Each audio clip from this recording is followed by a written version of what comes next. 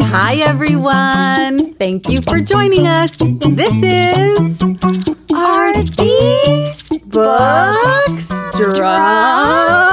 I had to throw a shoulder shimmy in there. I know, I heard it in your voice too. I'm Brandy. I'm Emma.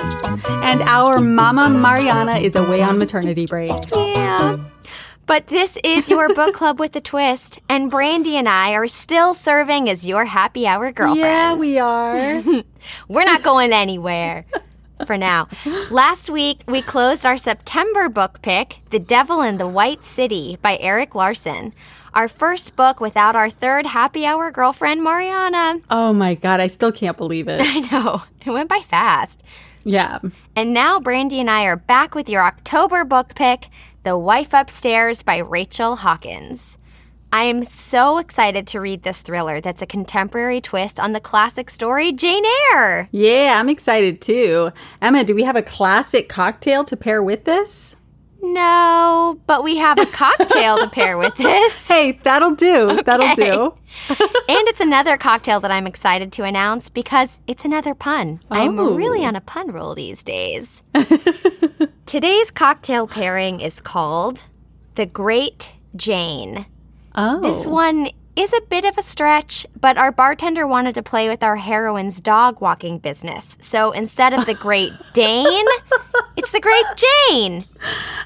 Get it? No? It's not working? I get it. I get it. I'm with you. Hopefully you won't want to steal anything after enjoying one of these, except for maybe another. This drink seems like she'd be sweet, but she can also punch you in the face with all her booze. So I don't really trust this Jane, the cocktail and our protagonist. Interesting. But you know who I do trust? Who? Our bartender in residence. Oh. So let's bring him in here to share this recipe. Here's Ricardo. Ricardo. Shimmy, shimmy, shimmy, shimmy. Ciao, Brandy. Welcome to the bar. Hi. Thank you. Happy to be here. Yeah, and the brandy in this cocktail is the king or the queen. Oh, okay. Yeah, so the cocktail of today is called The Great Jane, pun intended, with the Great Dane. Yep. And this cocktail is interesting because we have a couple of ingredients that are not very common. Yeah, and I had never heard of this. Yeah, and it's a kind of a twist on a martini because the base of the cocktail is still gin and dry vermouth. So the recipe is 2 ounces of gin, 1 ounce of cherry brandy, half of an ounce of dry vermouth, and a teaspoon of kirsch. And we shake and strain all the ingredients up into a chilled coupe or martini glass. Got it. And of course, as a garnish, we're gonna go with a maraschino cherry. A cherry. So I have never heard of kirsch before, ever. So it's an interesting ingredient because it's a brandy. Kind of. But it's made with 2 different type of cherry.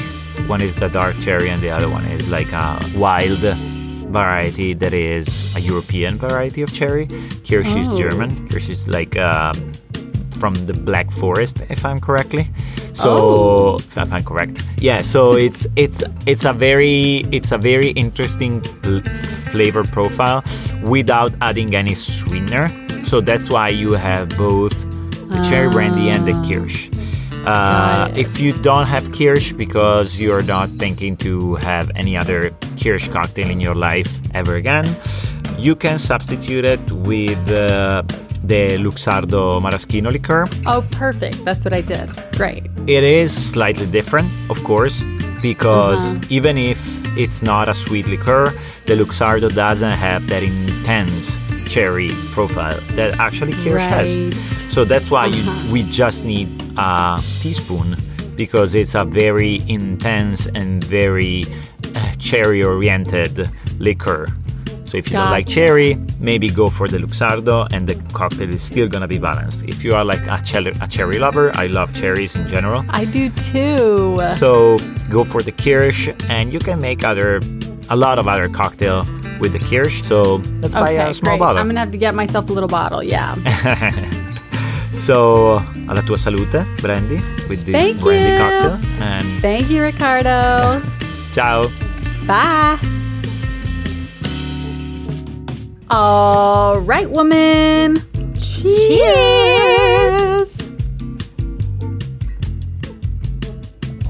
Oh, Oh, yeah. oh. She is a boozy. I said she packs a powerful punch. You look at her and you're like, Oh ooh, my she looks God. sweet. Yeah, she's served in a cute little coupe glass. Like you think she's gonna be easy, but she's And not. she gets ya.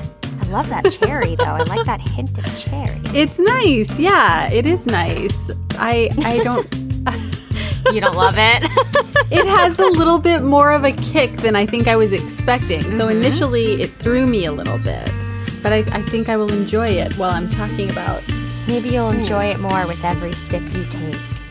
Oh, okay. Well, let's get into this week's chapters, shall we? Yeah. This week, we meet Jane, a lowly dog walker for an increasing number of residents in the very wealthy Thornfield Estates.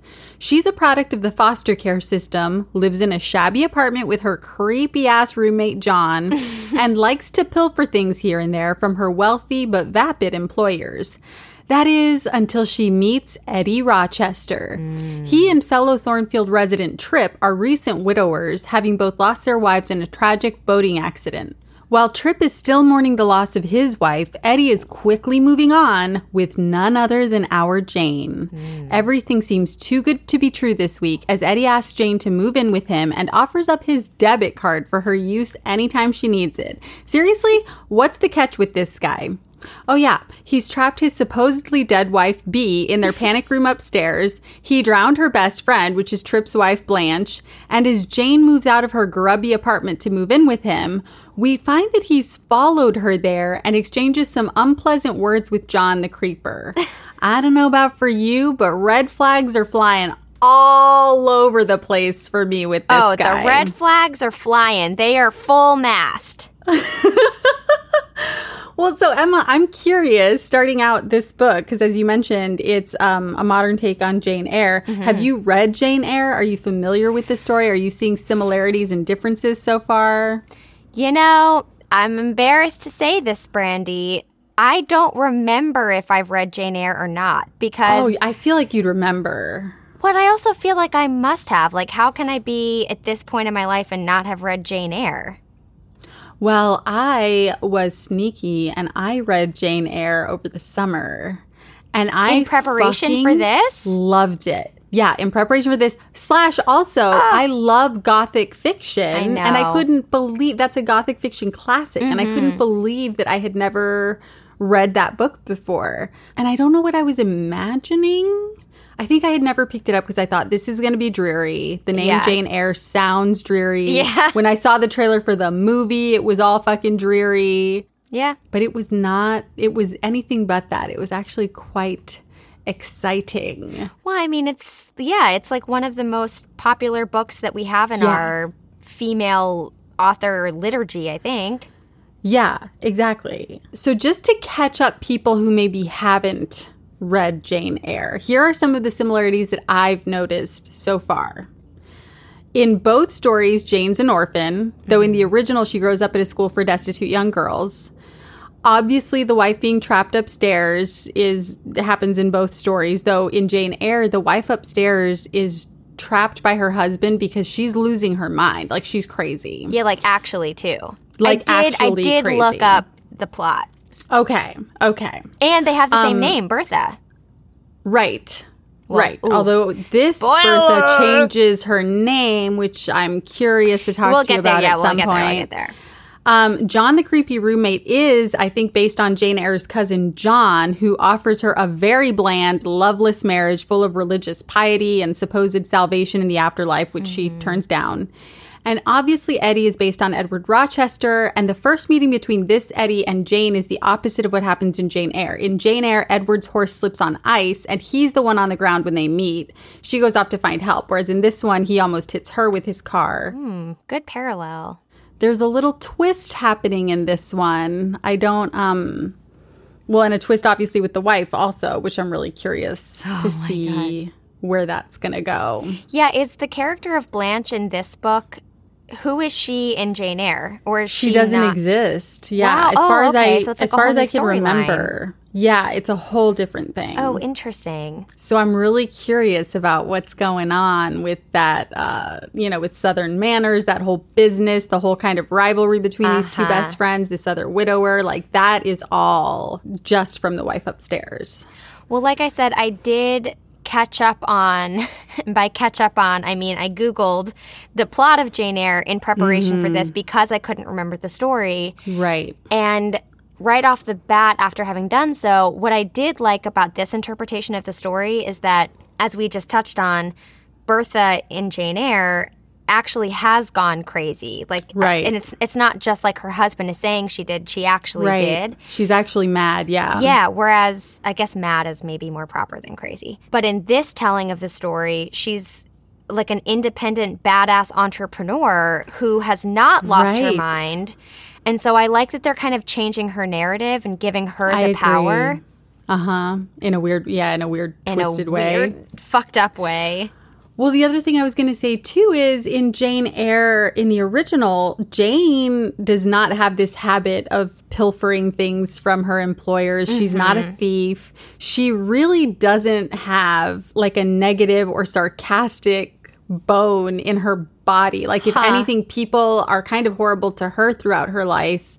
And she really rises to the challenge, and she is this very good, decent person, which is also a little twist that's going on with our Jane in this one. She's very independent and has her own agenda, it seems like, in all situations. And I don't know if they're setting up this whole storyline of her being a kleptomaniac as, like, if that's going to come back later as a foil, like, what? Right. I feel like she is going to steal something, or someone's going to have found something that she stole that's going to help solve a crime case or something. Yeah, I feel like it has to come back in that sense. Otherwise, why are they setting her up as just like a pretty, not going to say a bad person, but she does have some questionable traits. For sure. And I mean, I feel like even in this courtship that happens between her and Eddie, like, I couldn't quite grasp, like, how much does she like this guy and how much is it just that he's wealthy and she sees an opening because he lost his wife? Well, and, like, she thinks she can just, like, slide in there. I actually am having a really hard time with that whole, I mean, it's a huge aspect of this story. Yeah. And I'm having a really hard time with it because I'm having a really hard time understanding why he is pursuing her. I mean, I think we have I think you and I could both probably speculate that he's going to do the same thing to her. Like, right. I think you and I both know that this is not going to end well for Jane. Right. Or that he's going to at least try. He's going to try something, yeah. But why her? Like, why from the moment that he almost hit her with the car? I had a theory about this. Okay, good. So my thought was, we don't know a ton about Bee's background. So I also wonder if Bee Rochester's past might not be what we're assuming it is, or if she's not quite who we think she is. There's a lot of to-do made about the fact that her real name is Bertha, as we said, and that she changed it to Bee. Mm-hmm. And we know that Jane has done the same thing. Jane isn't her real name either. Right. They both changed their identities to escape their pasts. And I wondered, like, is this giving them something in common? And does Eddie have a type? Does he, like H.H. Holmes, have a sense for this kind of vulnerability in a woman, like a lack of family? No one's really going to question if they're missing. Nobody's going to come looking for them. Like, does he somehow already have a sense that Jane can be disappeared and no one's really going to suspect him? But I don't think that he knows any of that about her until they're already far in. Like, even on their first date at dinner, she hasn't, and he doesn't know that Jane's not her real name. No, but I wonder if he just has some feeling, like... Because she seems pretty bold to me. Totally. But what was it that was said about Holmes in The Devil in the White City? It was said that, like, he could sense a woman's vulnerability, like you could smell a woman's perfume. Yeah. Like, he just had a sixth sense for it. I just think it's interesting that both Bea and Jane are people who changed their names and did it to escape their past so that other people maybe wouldn't know where they came from or something. I mean, that was the only thing I could come up with for why he is so quick to latch on. Because surely it's suspicious. Literally from the beginning. Like, the second that he saw her, it was like he knew that she would be his next victim. Right. Well, it's interesting that you brought up, that you referenced Holmes from our last book, The Devil in the White City. Yeah. Because the second that Jane talks about Eddie's beautiful blue eyes, I was like, yes! Oh! Yes! I clocked that as well. Mm-hmm. Suspicious. He is a fucking serial killer because he has blue eyes. And she also, I thought that was really interesting. There's a lot of references to how Jane notices his eyes. Like when they're blue, when there's a red circle around them, when it looks like he's sad. Like, she's very in tune with his eyes. But she does say at some point, one thing growing up in the foster system taught me was to watch people's eyes more than you listened to what they said. Mouths were good at lying, but eyes usually told the truth. So I'm like, why can't you see through Eddie's eyes? Yeah, interesting. But I feel like there are a lot of red flags going on with him that she's just not picking up on at all. Like, so this line made me almost like vomit in my mouth. It said, it was towards the end of our chapters this week, and it's when he follows her. He follows her back to her old apartment, and he says, they have that altercation with her old roommate, and he says to her, "Please tell me that douchebag wasn't your ex." And then she says, Eddie says this with a grin, "And I'd be lying if I said a little shiver of lust didn't go through me. Is it because of his proximity or because protecting me from John is a turn on?"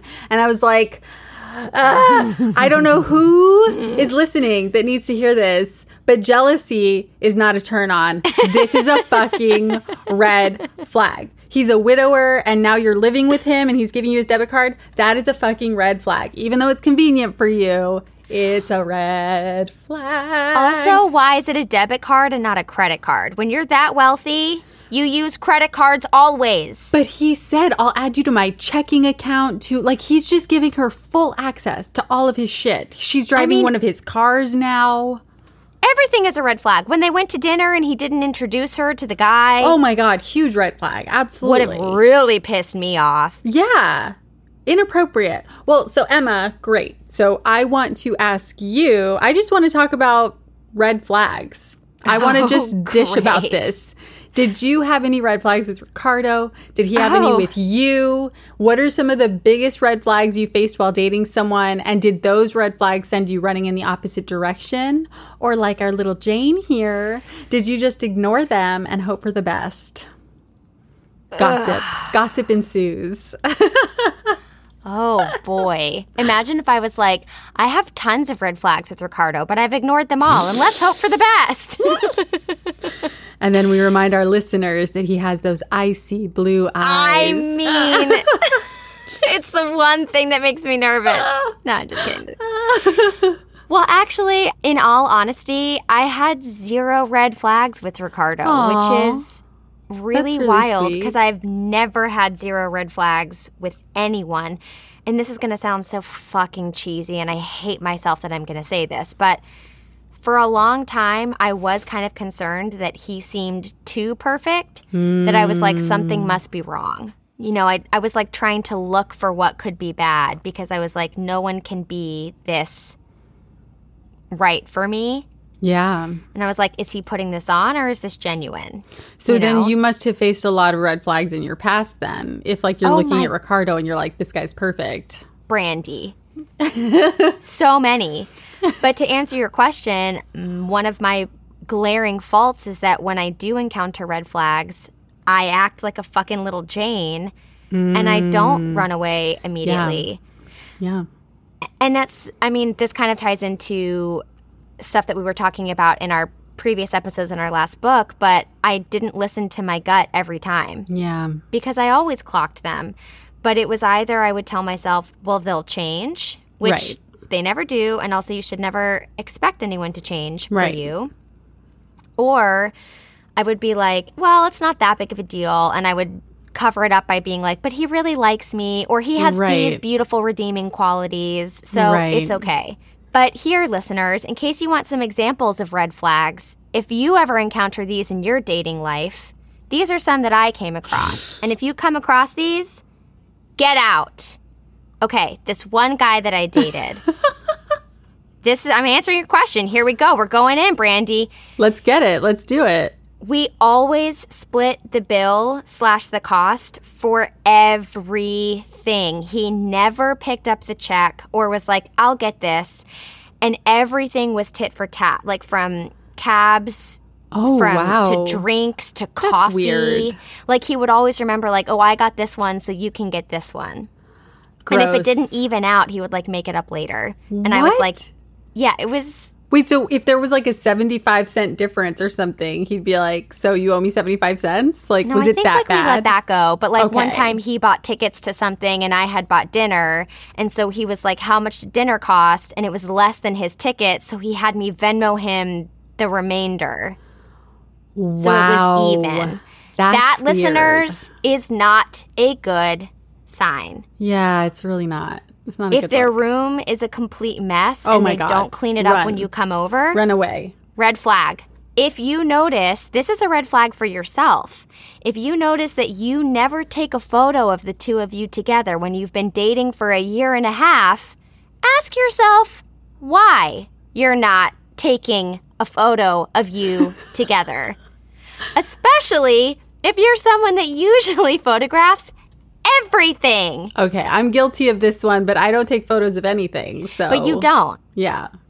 But I do. Yeah, you do. So that's weird. So if you're avoiding it, yeah, that's true.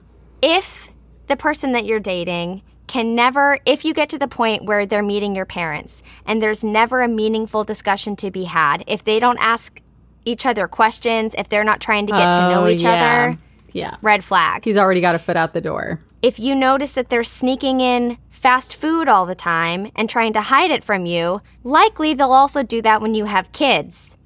Red flag. Wow, that's If you never go on a date after the first one and they always ask you to go to their place and then you just have drinks there and then you never go out and never leave their apartment, red flag. This is a very comprehensive list. I've had a lot of dates. I've lived in New York for 12 years. Does that answer your question? Listen, that answers my question and then some in full. I feel like you have saved a generation of women listening from a bunch of red flag pitfalls, and I feel like you've given some men some, things to take a really good hard look at. I think we could start another podcast that's just dating advice for people living in New York. That would be a pretty terrifying podcast, probably. Okay, what about you? I want your answer to this. Well, so the only red flag that I had about Jason when we started dating was that we started dating in our 30s, okay? Our 30s. And he had never had a long-term relationship before. Like, I don't think he had had a relationship that was longer than like 4 months or so. Wow. Which, it's a little bit concerning because you don't know hearing that. Like, is it because these other people figure something out at around the 4-month mark that like they say goodbye?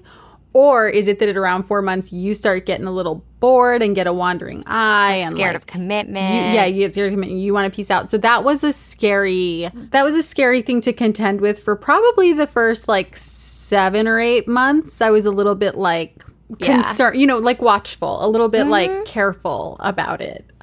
Just because I had never experienced that before in a person of that age. It's fair. Yeah. So my biggest red flag because I'm realizing I haven't dated that much actually. But there was this one time I was dating somebody and we had a conversation early on about whether either of us had noticed any patterns in our past dating lives. And he had indicated like patterns about yourself in your dating life, from your past. And he had indicated that he had a few times in his past just ended things with people abruptly. And then later realized that he was actually still interested in them. So he would like circle back months later and be like, oh, I kind of fucked up. Like, so he admitted this to you. He admitted this to me. And so, of course, since we're talking about it, in my head, I'm like, okay, so this is a pattern he is aware of. He is talking about it. So clearly it's not an issue anymore, or it's at least something he's aware of and working on. So cut to several weeks later. We've spent almost the entire day together. It's headed into evening and I've got to run home to take care of some errands and stuff. But he actually asked me to meet up with him later that night just because we were just having a really great time together, right? So he's like, go take care of your stuff. And then do you want to meet up for like a late dinner or some drinks or something later? And I'm like, sure, that sounds great. So I get to the place and by this point it's like 11 o'clock, and we're having a drink. He's having dinner because he hadn't eaten anything yet. And I don't even remember what I said, but it was not deserving of the reaction that I got because he just all of a sudden like kind of erupted at me a little bit about, again, whatever this thing I had said was, which I think I had asked him a question about his life or something. And he was really irritated by it and I didn't know why. And it like just put a complete damper on the evening and the day we had together. We ended up going home separately. Like it was fucking weird. And again, it was out of nowhere. I had never seen this like shade of behavior before. Kind of maybe like what you said, where it was like, has he been covering this whole time, but it's been under there somewhere and now I'm seeing it. So we tried for another like week or two to like have dinner together and like have drinks and stuff, but it just kind of was never the same because I have, of course, in the back of my mind, like, when am I going to see that crop up again? And is it going to be worse? Like, is it going to be worse next time? And like, I'm similar to you. Like, I was a person who would like stick around even when I saw things like that. So I did stick around for another like week or two. And then finally, thankfully, he ended things just being like, clearly this thing happened a couple of weeks ago and neither one of us can get past it because I just wasn't able to be normal. I never went back to his place again. Like it was just a different situation after that had happened. And then of course, several months later, he starts texting me again. And we like have coffee together and I realize that he's just gotten out of like he's just broken up with somebody and I'm like, wait, is this person trying to start things up again with me the same exact way he told me he had a pattern of doing? It was so weird. But thankfully by that point I was like, no, we're not doing this. It was very nice having coffee with you, but like this is finished now. Like this is good done. For you. So you didn't go back? No, I mean, we did have coffee together that one time just as like a catch up. But no, we didn't stay friends and we didn't like, I think he tried texting me maybe a couple more times after that. But no, it was a done. Good for you for not getting sucked into that. That's so weird. I wonder where that comes from. I don't know. Feels like he'd be a great contestant on Bachelor in Paradise. I have not watched the finale yet. Don't tell me anything. Wait, was it the finale? The finale? No, maybe it wasn't the finale. The finale was last night? Don't panic. Maybe it wasn't the finale. I just said that and I have no idea what I'm saying. Well, since we're talking about red flags a little bit. A little bit? Wait, Emma. We have a Throwback Thursday. Oh, I forgot about her. I know, we haven't done one in a while, but this Throwback Thursday update is about the book 3 Women by Lisa Taddeo, which we read in December of 2020. Yes. It's an explosive nonfiction exploration of female sexuality and desire told through the very real-life situations of 3 women who should have seen some red flags and didn't. It's Lena, a suburban homemaker stuck in a passionless marriage, Maggie, a 17-year-old high school student who finds a confidant in her married teacher, red flag, and Sloan, a successful restaurant owner whose husband likes to watch her with other people. So it was announced over the summer that 3 women will be coming to Showtime as a series, though the release date is still unknown. And Shailene Woodley, Betty Gilpin, and DeWanda Wise have already been cast. So if you didn't read along with us, definitely go back and check out episodes 18 to 21 of the podcast so that you've got insider info when the series gets released, and we'll keep you updated on that as well. That was one of our favorite books. Yeah, we loved that book. It was so great to be able to read that, yeah. And we got a lot of feedback from our listeners, too, that they loved that book. So, yeah go back and listen if you haven't. Definitely because that series is going to be... It's going to be so good. Lit. Especially on Showtime. Yeah. Oh, I'm so excited for that. I'm so excited. I know. I guess I just want to kind of touch on the way that this whole book is reading overall. Yeah. I'm curious to know if you also feel that it is reading a little bit like young adult. So this time I do agree with you. Oh, shit. Well, because it does. Yeah. And so then I looked into that, and Rachel Hawkins actually used to be a high school English teacher, and she is, in fact, a quote-unquote young reader's author. But it's interesting because this one kind of feels like a mashup of Gone Girl and 50 Shades of Grey. So it's like young adult, but with very adult themes. Yeah, that's a really good comparison, those two books. Yeah, the beginning when she met Eddie, I was like, is this 50 Shades? This is 50 Shades. Yeah, 100%. And then when we find out who the wife upstairs is, I was like, this is some Gone Girl shit. But actually, I thought that Blanche would also be alive. That was a twist for me when I found out.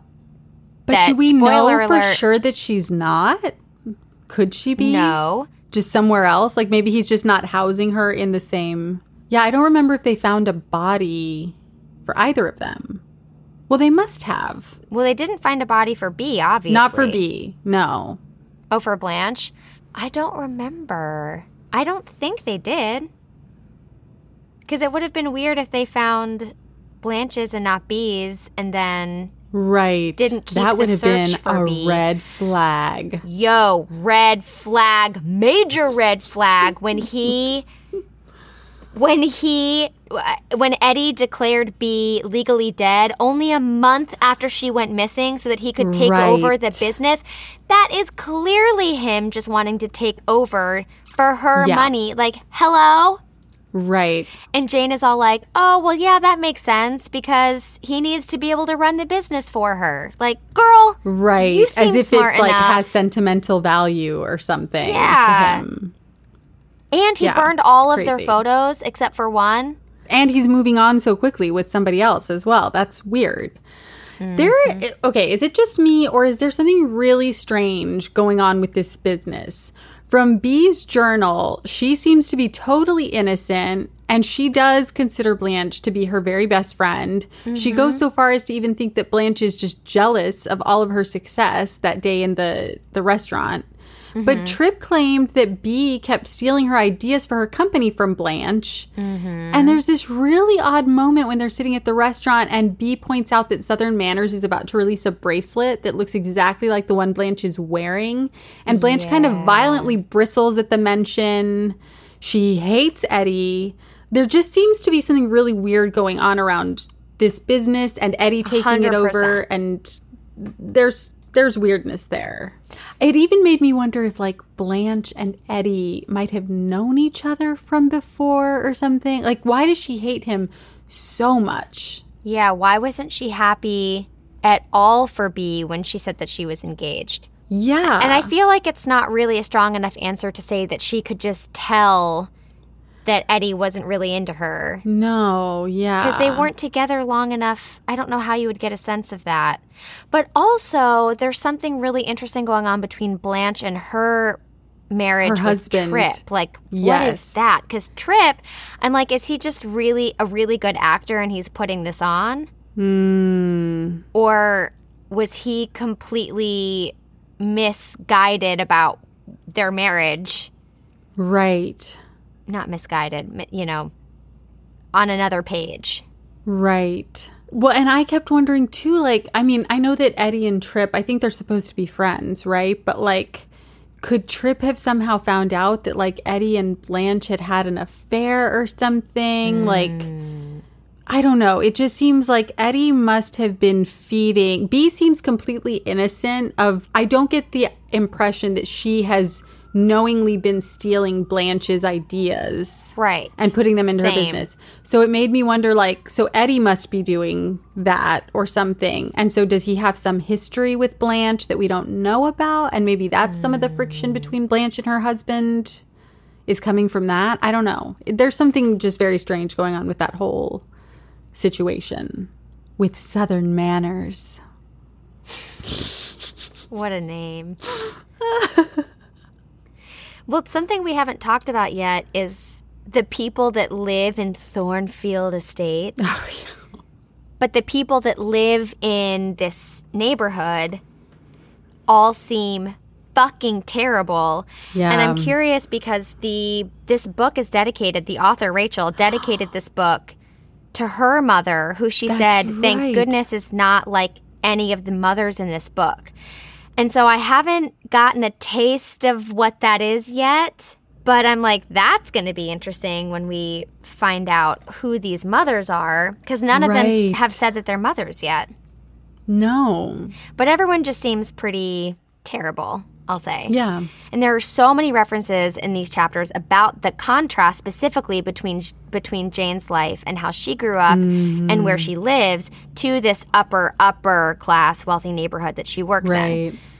And so I actually wanted to ask you if you could relate at all to any of that. Have you ever worked in a position or socially been involved in a similar situation where you felt like you'd be discovered maybe for not being on their playing field?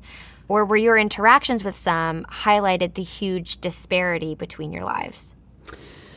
Yeah, I mean, I don't know if this totally completely relates, but I used to work as a personal assistant for a woman who was also kind of involved in like the downtown indie theater scene. Oh, I didn't know that. So I'd sometimes go to events or interact with people who I actually wanted to be on a professional footing with, like as an actor, right? Like people who I wanted to be working with professionally, but I'm interacting with them as her assistant.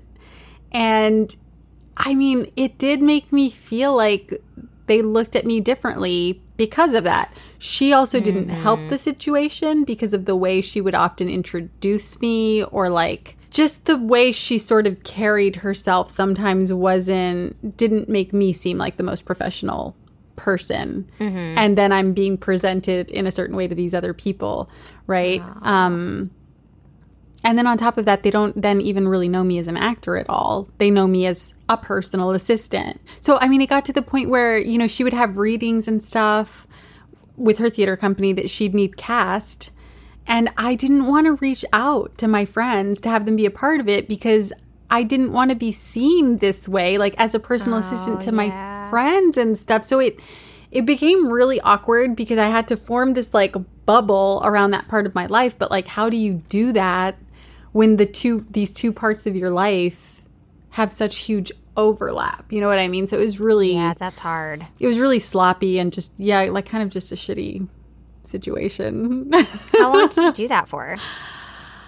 I did that for years, and I shouldn't complain because it was a job that I was super lucky to have. She was incredibly flexible with me. If an audition ever came up, it was like, no question, go do your audition. So there were so many great things about it. The just biggest drawback was that overlap. If I had been a personal assistant for just some person, I feel like that would have been a lot easier. But because we were all involved in the same industry, it just felt so shitty to interact with these people and have to call myself her assistant as opposed to just showing up as a professional in my own right. That's so hard. I think it's really hard when you're doing a job that's not what you want to be doing, but it's in your field. Yeah. Or like, for me, catering for parties, for productions, you know, where you want to be on the other side, those are the hardest. Because because you're looking at everyone else who's there enjoying the thing and you want to be on that side. And instead you're like, would you like this shrimp scampi? You know, like, right. Or how many times did it happen, like working in a restaurant where, you know, somebody does a buyout of the entire restaurant and you're there passing food and it's like the agency, like it's your like dream agency and people you've emailed before, you know, like, and here you are serving them shrimp. You know, it's actually amazing that you just said that. It's like you knew the answer to my own question. Because that was an example that I was going to use for this. I think I've actually told this story on the podcast. I had completely forgotten about this, though, actually. And I wasn't necessarily catering, but I was working as a server at my old restaurant, and there was a buyout of the whole restaurant. It was a Christmas party for one of the top agencies that, of course, I would die to work with. Right. Do you remember this? Have I told this? There was this you one have, guy. But I don't really remember. I'm going to retell it. So if you all have heard this, you can fast forward. No, they love it. It's so fucked up. There was this one guy that I found myself, I kept serving cocktails to. I don't know, we were just like always in the same path, or he always ended up taking something from my tray. Mm-hmm. So you know, like when there's always like the same person, you kind of, like you make eye contact with each other. It's like this understood, like I got you if you need something, You've got a rapport with them. Yeah. So he was obviously getting more progressively drunk throughout the evening because I had served him a lot of cocktails. Okay, that's what I'm there to do. And it was towards the end of the evening, and I'm there giving him a drink, and he looks at me and goes, "You know what I'd really love right now?" Oh, yeah, I remember this. And I was like, oh, God. He goes, "You know those little pretzel bites with nacho cheese sauce? Gross. I really love those right now." And I was like, well, you know, there's lucky for you. There's a movie theater literally next door. You can go and get them. God. And he goes, or I can give you this $100 bill. And you can go and get them. And I was like, ew. But I was like, well, you know, it's $100. It was like a few years ago. And I was like, yeah, I mean, whatever. Yeah. And I didn't want to be working anyway. So I went to my manager and asked if I could go. And she was like, no, fuck him. He can go himself. And I was like, yeah. So I returned the $100 bill and I was like, sorry, I can't. And he was like, you can keep it anyway. And like put it in my pocket. And I was like, he never would have asked. Like there obviously was this unspoken agreement that he was like higher up than I was. Right. For him to be able to offer me $100 to go get pretzels and cheese. Like he wouldn't have done that for like another agent. Right. At the party. No. It was because I was helping him. Right. Anyway, so that was an example that I thought of. And I don't know if you remember this, but when I told this story, I think I also went on to say how I was like, I will take off my apron and throw this on the ground right now and go get your pretzels and cheese and walk out of this restaurant and never come back if you set me up with a meeting at your agency. Right. It's like super fucking bold. Never should have done it, but whatever. And it didn't happen. What are you talking about? Never should have done it. I think that's badass. Well, not very professional for either end, but whatever. But the other example that I think is a little more fitting is there have been a couple families since I've lived in New York that I've babysat for that clearly are much more well off than I am. Right. And it's interesting because when I first moved to the city, I was babysitting this little girl who was 3 who lived in my neighborhood up in Washington Heights. And it was super chill. It was super relaxed. The mom was so awesome. She was like, eat whatever you want in the kitchen. I mean, also I was like 22, I think. So it was a different time. And I was like, this is the best job ever. But I felt like not part of the family, but I felt very comfortable, you know, being there. With these two families that I have babysat for that live on the Upper West, it's very apparent that I am kind of like the help. The help. I'm not permitted to eat. Like they never have said, you know, feel free to eat dinner when they're eating dinner, like bring your own food. It's just kind of assumed that I don't eat. And if I want to take a drink, I go into the pantry where my bag is to get my water bottle. Like it's like that. And the first family that I nannied for, they had a personal chef, and this chef was cooking them like Wagyu beef and like fucking gorgeous meals. And when the kids didn't want any more, I would take, because I was supposed to like clear their plates, and so I would take their plates to the kitchen and I would like sneak food off of their plate so that I could eat something because I was so hungry. God. And I didn't want to waste it. So I would literally eat their food off their plate and then like put it in the trash can really fast so that no one caught me. Oh my God. Wait, so how long did they have you working there without like how long were you working in a day? 2.5 years. No, I mean like what did a shift look like? Like how long are you going without food? Like if 5 they're eating hours. dinner, why are you not eating dinner? Because It just I was wasn't. the way it was. Yeah, because I was the nanny. That is so weird. And like the parents were lovely. They really were. I liked them a lot. I don't even know if they understand that that's like a weird thing. But that's It's almost just like they don't one think example. of you as like a human person who like obviously if it's dinner time, you probably need to be eating dinner as well. They just see you as like the nanny who will clear the children's plates. Yeah, in both situations. Weird. So I mean that's just one tiny example. I could go on, but we don't have time. Yeah. But though it is interesting once you're fully involved in people that live lives very outside of yours. Very different. Yeah. Yeah. One thing, I'm going to pull a Brandy. One little thing that I wanted to mention is the significance of magnolias, Oh, yes. because they are on the cover of the book. Uh-huh. It's the art cover, the art. Yeah. And there's that reference of the magnolia that's in the tiles. Right. I actually don't remember In what the room bathroom, that's I in. think. Remember? Because she goes to that big, beautiful bathtub and she's like, I'm there's a definitely big going to enjoy magnolia. this. Yeah. I think that's where it was. So I was like, I feel like there's got to be something said about magnolias. So I Yeah. looked it up, Yeah. and the magnolia is a very tough, hard flower, due in part because it's had to adapt to changing climatic and geological conditions in order to survive. So because of this, the magnolia represents endurance, eternity, and long life. They tend to live for many years because of their resistance. It's also thought of to be like a very quote-unquote feminine flower. Uh-huh. It's a beautiful flower, yeah. It's beautiful, yeah. So it's supposed to have like feminine qualities. And in America, the magnolia is associated with the South because it's the official state flower of Mississippi and Louisiana, which of course borders with Alabama, where the book is set. But I just Right. thought maybe that's supposed to be like a little metaphor that like B is the magnolia and she's super resilient. Or maybe Jane. You don't like Jane. I don't. I'm judging her. You know what? I don't like anybody in this book so far. Like, I don't like any of these characters. Nobody has any redeeming qualities. Even B, I'm a little bit, like, suspicious of still. That's fair. So I You guess don't you're like right. Either John? one of them could be. John, the creepy-ass roommate? No, I don't Yeah. like John. He's a fucking He weirdo. reminds me of, in Broad City, he reminds me of Bevers, Abby's roommate. I feel like John has to be modeled after Bevers. He's Oh, a fucking interesting. hilarious character.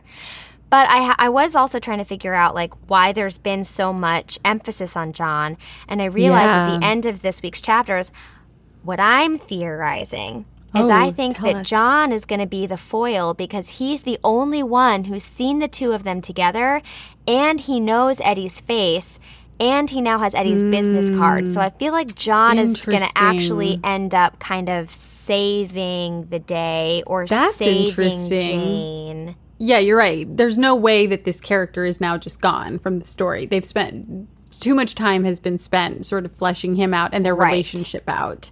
Yeah. I think also, did you have a sense of like what their relationship, what their history was? Because we know she comes to stay with him, but we don't know, really know right? why. I was like, are they exes? Like, have they been, did they used to date? The only thing I could think of is like, did they go through foster care together? Like, was he one of the foster kids at one of the houses she was also a foster at? Or I could maybe. also see him being one of the legitimate kids at one of the places where she was a foster kid. You know what I mean? Because he does seem to think there's this hierarchical thing between the two of them. He feels very entitled to take her food. He's constantly asking her for like money and the That's rent money. interesting. So I did wonder, why does he think he's above her? And he knows her past. I wonder if he knows her pre-Jane identity. Also, he must. He must know who she was before she became Jane. Yeah, he's going to fuck something up or save someone or both. Right. Or maybe he'll fuck something up and then she'll save him, or B will save them all. Who knows? Where is it gonna go? Where's it gonna go? Or could Blanche come back from, maybe Blanche is the Steel Magnolia. Maybe Blanche is stashed away in a cabin somewhere still on that lake. He didn't actually kill her, but she escapes. She gets out. She shows up as the fucking Steel Magnolia, and she kills him with one of those Southern manners dishes that looks like, something at her own house, Yes. And then she's or like, bitch, something you that's stole my shaped designs. like a bee. Yeah. For B. Tell us your theories, listeners. Yeah, we want to where know is your this theories going? too. No spoilers, but I am curious to hear what other people think. What people think, where this is going. I'm also curious to see how it's going to diverge from Jane Eyre. You know what I mean? Because there are already little hints of that. So I'm curious when it's going to go along and then when it's going to be like, nope, this is a different story. That'll be interesting to see. Listen, are you ready for a final question? I am. Because I've got a good one. Okay? My Great Jane is almost done. I'm a little embarrassed to admit that until Jane pointed out that Southern Manners, the name of B's store, was a pun, I really didn't get it. It honestly, it took me. Either. I was like, wait, how is that a pun? Like, I probably marinated on it for several minutes before I was like, oh, okay. So I want to know, Emma, if you had a business with a punny name, Yes. what would it be called and what would you sell? I love this because, as I said at the beginning of this episode, I'm silly. really on a pun kick right now. That's right. My business would be called Live, Laugh, or Love. My last name is Orlove, y'all. I love it. Orelove. And I would sell inspirational quotes engraved on shit. Jewelry, keychains. We can do embroidered on clothes. Okay. It's going to be one of those things that I make fun of, but be very successful in the South. Oh, because it's meant to be like those live, laugh, love. Like, Yeah, live, laugh, love. yeah, got But it. live, laugh, or Or love. love. Got it. I love it. You or So- love it? I or love it. I might say that forever now when I say I love something. I or love that. Meaning I love it ironically. Okay. Mine would be called Amuse Douche. And we'd sell little gift tchotchkes that would subtly let someone know that they're being a douche while amusing everyone around them. So Jane could gift John our exploding yogurt that looks deceptively like regular yogurt, except it explodes when opened, spraying the yogurt thief with gloopy yogurt so that onlookers can laugh, point, and judge. And that's just one of our products, y'all. There would be a whole line, Wait, can you actually start this, though? Because I love that. At first, I thought you were going to go with, like, a literal douche. I thought you were making, like a douche that line. amuses you? Yeah. A douche that tickles? All right, y'all. Thank you all so much for listening to this riveting content. We love hearing from you all. We love hearing from you all. So if you think of a detail we might have missed from any of our books, or a question you want to ask, or something you want to recommend, hit us up on Instagram. Yeah. And you. The one who Yeah. loves our podcast and still hasn't reviewed us. Oh, yeah. You know what? I see you. Yeah. You know who you are. Get on over to Apple Podcasts, make up a cute little handle, and leave us a 5-star review. Yeah. Do it. For part 2 next week, we'll be reading to the end of chapter 20. Stay tuned on our Instagram page at Are These Books Drunk? We're still drunk to find out what the next cocktail pairing for this book will be so that you can read along and sip along with us. Because if you can't tell, it's always happy hour. Here. Well, I think that does it for us. See you douchebags next week. You'll or love it. I or love you. I or love you. Okay, bye.